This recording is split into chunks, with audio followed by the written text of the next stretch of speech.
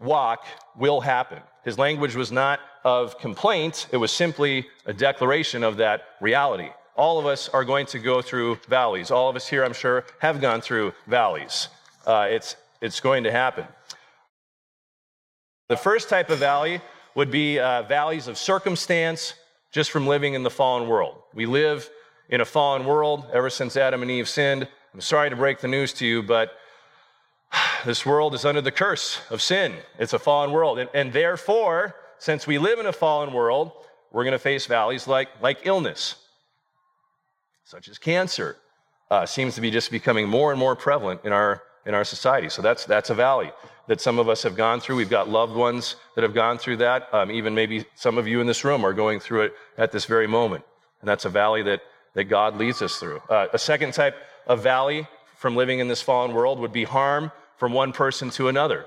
We live in a sinful, broken world. That means there's sinful, broken people, and they do sinful things that breaks others. Dysfunctional families. Children being abducted at our own border. I highly encourage all of you, there's a movie that's going to start showing starting tomorrow, Monday, July 3rd. It's called Sound of Freedom. In fact, I showed the trailer for this video 2.5 years ago when I was giving a sermon. And I said, yep, I'll let you know when it's coming out. It has been suppressed for nearly 3 years because they know when the general public sees this, there's going to be outrage. There's going to be demand for change in a good way.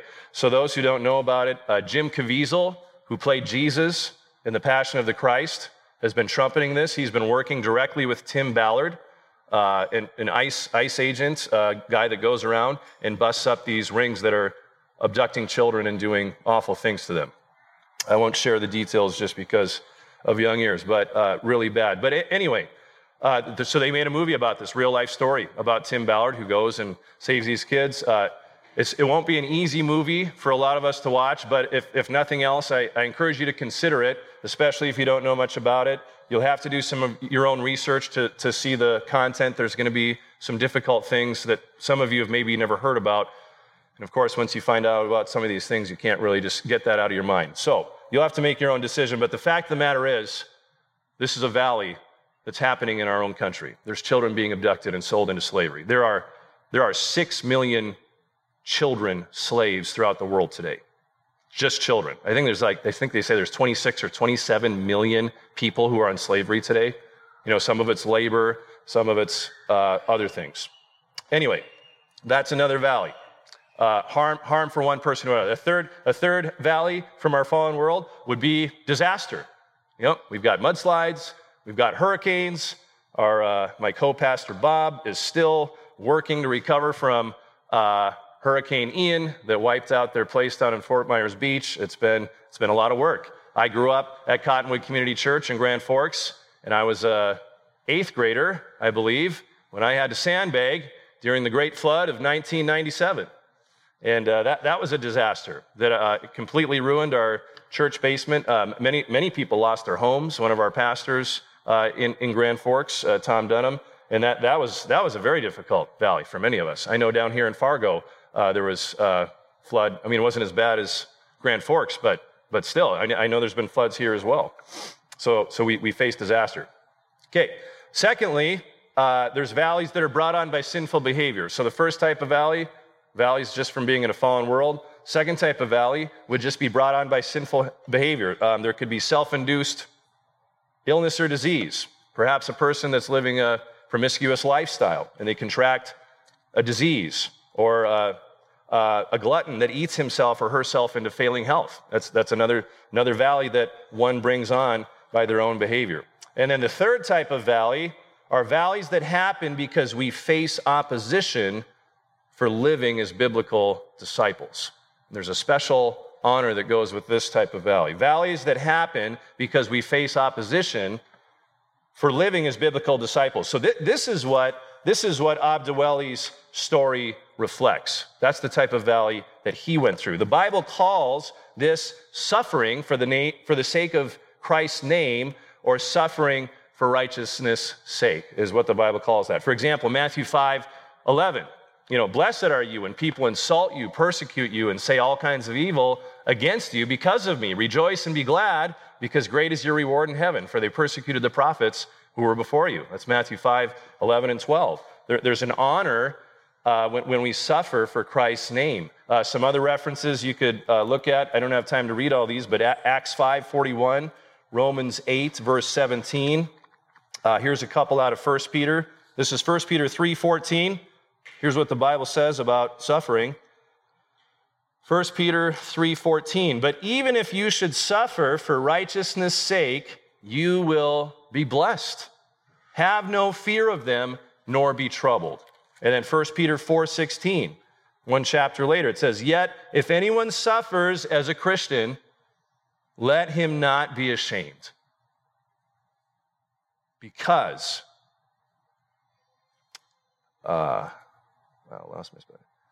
if anyone suffers as a Christian, let him not be ashamed, but let him glorify God in that name.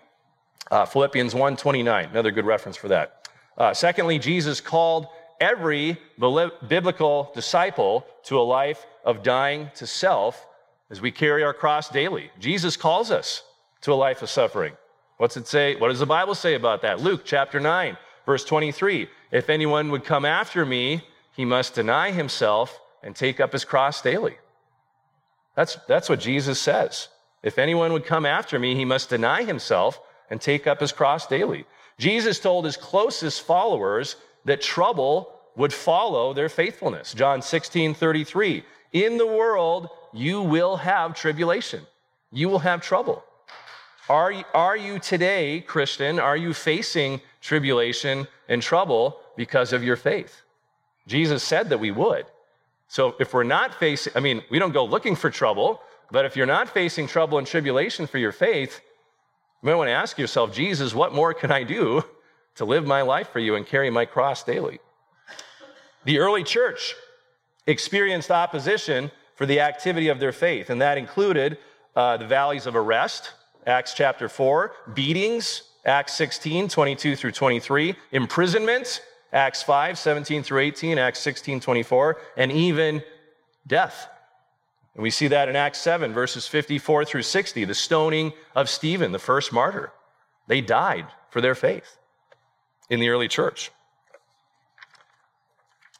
Let's talk about the pace of the valley. So we're still in that first section, the inevitability of the valley.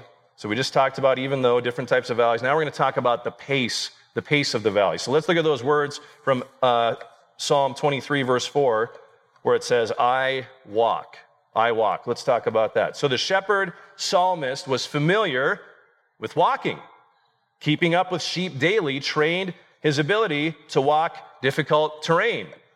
My wife and I, keeping watch after sheep daily has trained us to walk on difficult terrain, like a hallway that's covered in Lego pieces or blocks that are strewn around upstairs. Every day I'm walking along and stepped on something.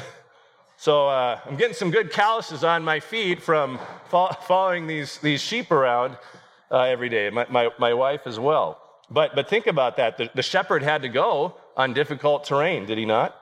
His pace afforded him the ability to reserve energy to endure the rigors of his daily shepherding demands.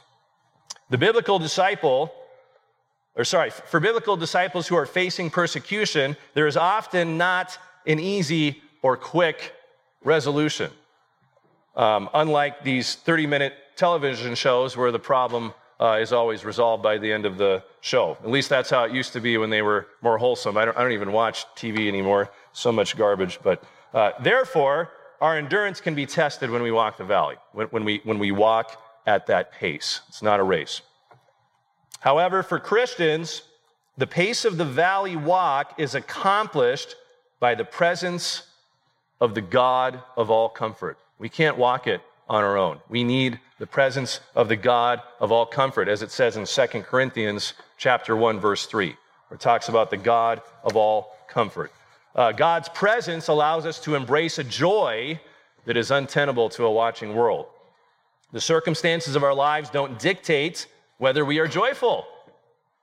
I was just at somebody's house. Oh, think it was the Legates. Yeah, and there was a sign that said, choose joy. Like, man, that's great. I need to do that more. Just, okay, choose joy. Choose joy. It's not dependent on our circumstances. Instead, the presence of Jesus Christ, our Lord, affords us the privilege of a joyful walk no matter what. Obviously, easier said than done, isn't it? To be joyful in any circumstance. Some other references, Psalm 138, verse 7, though I walk in the midst of trouble, you preserve my life. Job, chapter 29, verse 3, by his light I walked through darkness. If anybody had a rough go in life, it was Job. It was Job. He lost pretty much everything except his life. Here's a quote from Charles Spurgeon.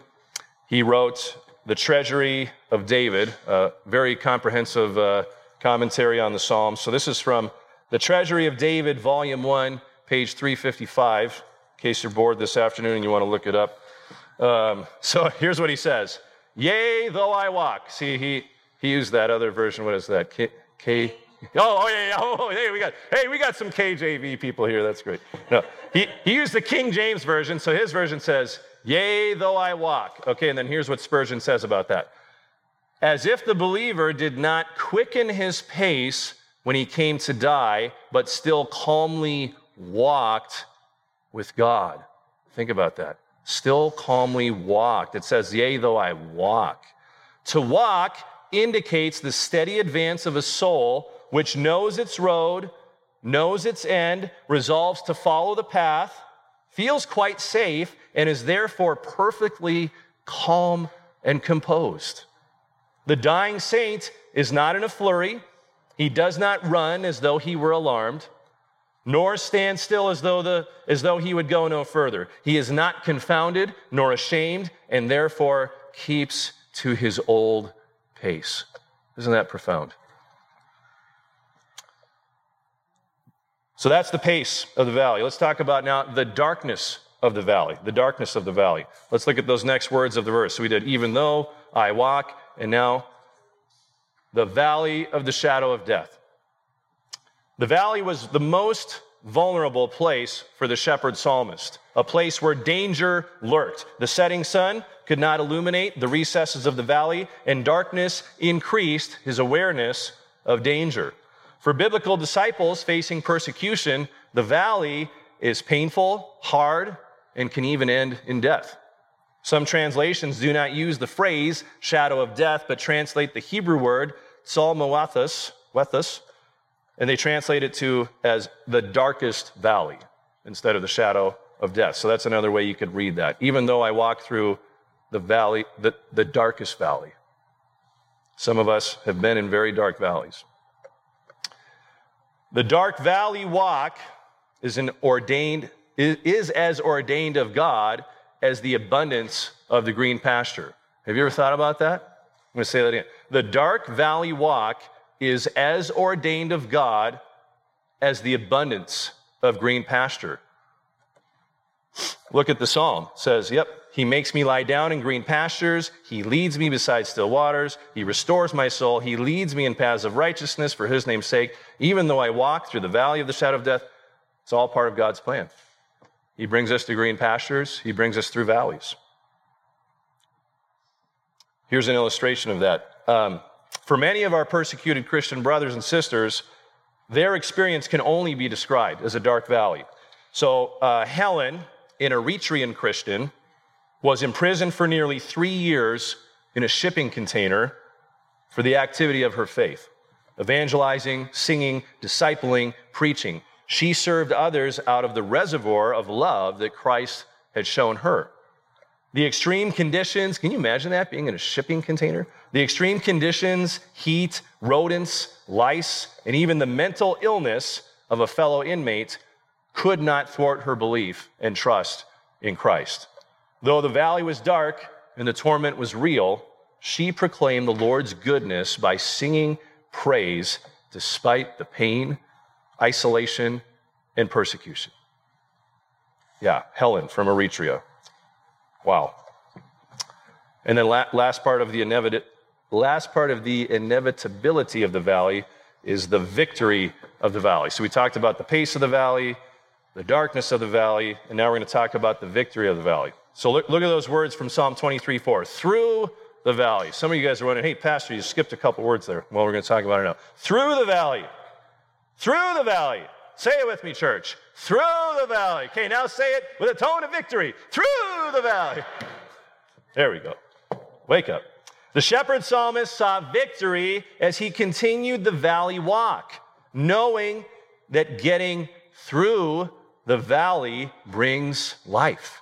Getting through the valley brings life. So when confronted with the valleys of life, we don't often equate the experience with the concept of victory, do we? However, there is hope in the word through. The psalmist, inspired by the Holy Spirit as he penned this song, didn't choose that word randomly. Through indicates that the valley of the shadow of death does not, for the one trusting in the shepherd, still love that painting. The one trusting in the shepherd, it means that it doesn't end in death. We go through the valley. God provides victory to the one trekking this dark valley, either in this life or in eternity. He gives us victory. In either scenario, the disciple has experienced victory in the valley walk. I find that very comforting. We will all have that victory one day as the shepherd leads us through the valley. God's purposes are not thwarted in the valley walk of biblical disciples. He accomplishes everything he intends. Once again, back to Abdweli. Abdweli's valley walk was arduous, strenuous, and enduring. Yet as he remained faithful to his calling, there was a tremendous victory for the purposes of Christ. Okay, next section. I will fear no evil. This is in your bulletin. Well, let's talk about this. I will fear no evil. What is the origin of the evil that each of us faces? Well, there's a couple. One, once again, we live in a fallen world.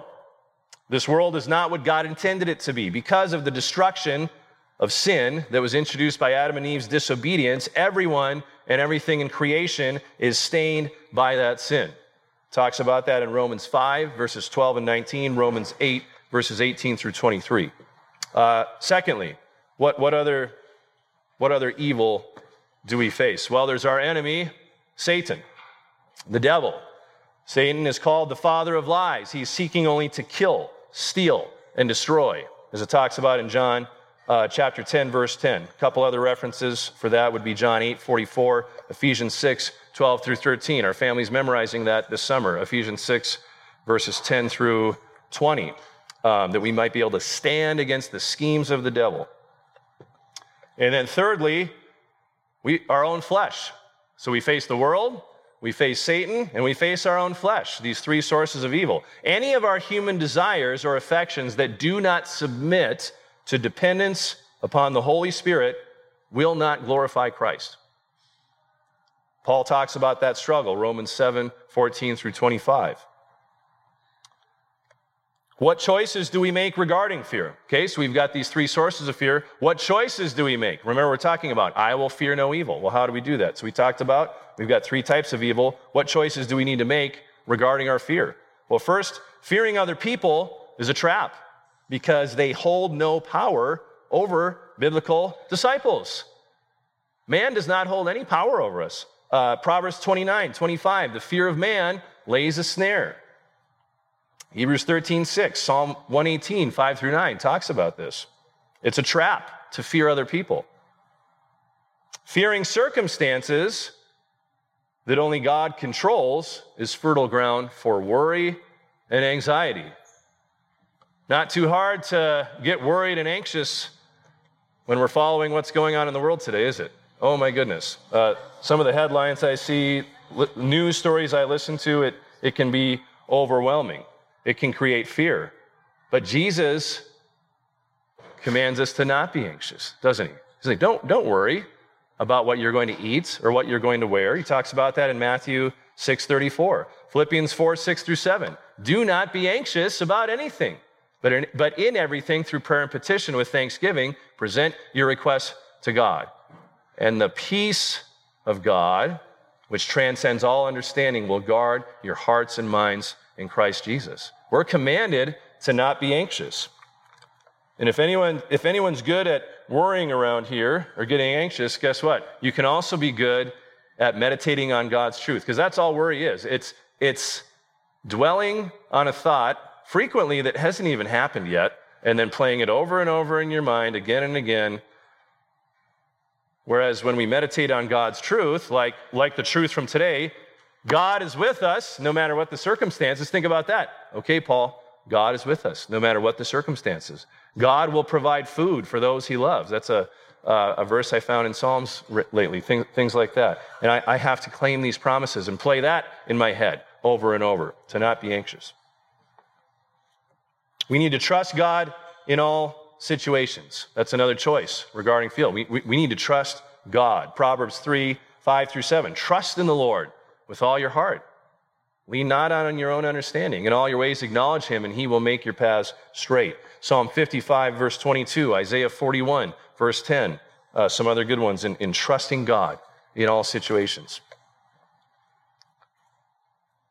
You know, when communist authorities in Romania forced Richard Wurmbrand, he's the founder of Voice of the Martyrs, if you didn't know, they forced Richard Wurmbrand into a van as he walked to church on February 29th, 1948. He had a good reason to be scared, but he remembered something that morning that calmed his fear. This is what he said: I knew that I faced questioning, ill treatment, possibly years of imprisonment and death, and I wondered if my faith was strong enough. I remembered then that in the Bible is written 366 times, once for every day of the year, even a leap year, don't be afraid. 366 times, not merely 365. There's 366 even to account for the leap year. And isn't it interesting, he was arrested on Leap Day, 1948.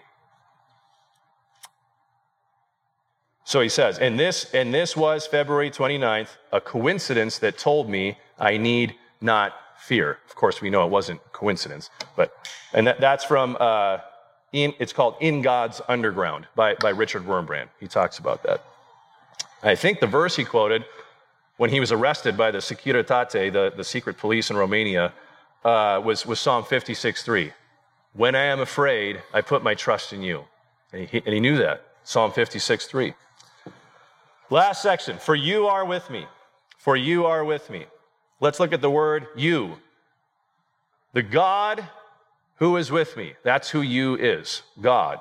Think about the nature and character of the God whom the shepherd psalmist describes is present in this valley walk. One, he's Almighty God. He's Almighty God. Genesis 17:1, 28:3, 43:14, and 48:3. All in Genesis. The Almighty God, or the Lord of hosts, all-powerful. Second, he's Master, Lord. Genesis 8:3, 27, 30-32 talks about him as Master, Lord. Exodus 4, verse 10. Joshua 7:8.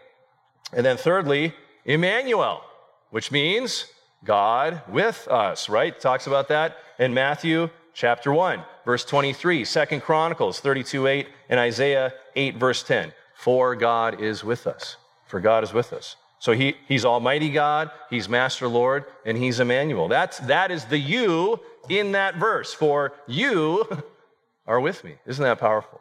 That's who you is. So here's a question. Pause and think about the nature and character of God. He's the Lord of hosts. He's Lord. He's Emmanuel. Think about that. Who has he revealed himself to be in your life during your own valley walk? Who has he revealed himself to be? Is he sufficient in all things? Is he healer? Is he provider?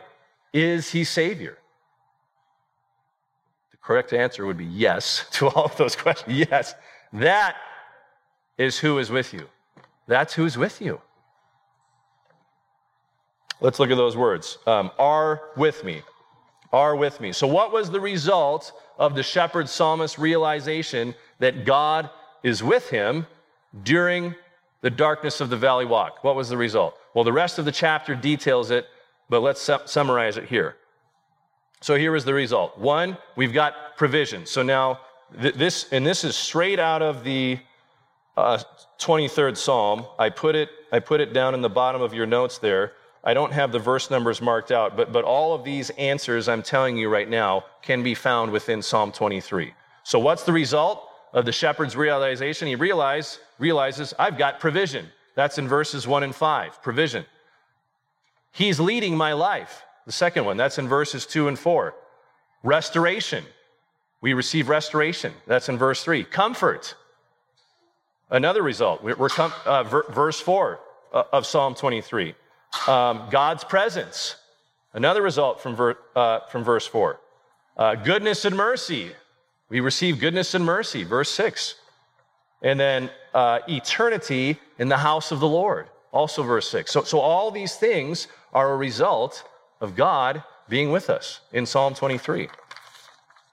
Abdueli, once again, this year's featured Christian martyr, Abdueli, like the shepherd psalmist, received the blessing of God's presence even in the face of death. Because God was with him, Abdueli continued to serve the Lord faithfully, even paying the ultimate price, giving his life for the sake of Christ. So how does Abdueli's example inspire you today?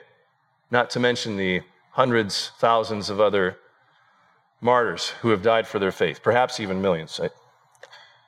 So once again, the big idea today, no matter what we face, God is with us. No matter what we face, God is with us. I need that truth in these days. You need that truth in these days. God is with us, no matter what we face. That's encouraging. I'd like to stand with a corporate prayer, and we are simply going to pray by reading out loud Psalm 23. So if you'd please join me in that, and stand, if you're able to stand, and we're gonna close simply by praying Psalm 23 together. After we're done praying, you may be seated again. I'll set up the items for communion. We're going to partake in the Lord's Supper today. If you do have a relationship with Jesus Christ, we invite you to join us for that. If you don't, you may remain seated, or if you need to refrain for any reason, that's okay. We'll have 2 options. I'll put the table here. If you'd like we did a month ago, we're kind of trying this out since we've got the location to do this, but we'll put the communion elements up here. If you'd like to just take them and have them back at your seat, that's fine. If you would like to come up and kneel and take the Lord's Supper that way, you may do that as well. So it's up to you. But yeah, we'll partake in the Lord's Supper after we read Psalm 23 out loud. Let's read it together. The Lord is my shepherd, I shall not want. He makes me lie down in green pastures. He leads me beside still waters. He restores my soul. He leads me in paths of righteousness for his name's sake. Even though I walk through the valley of the shadow of death, I will fear no evil, for you are with me. Your rod and your staff, they comfort me. You prepare a table before me in the presence of my enemies. You anoint my head with oil. My cup overflows. Surely goodness and mercy shall follow me all the days of my life, and I shall dwell in the house of the Lord forever. Amen.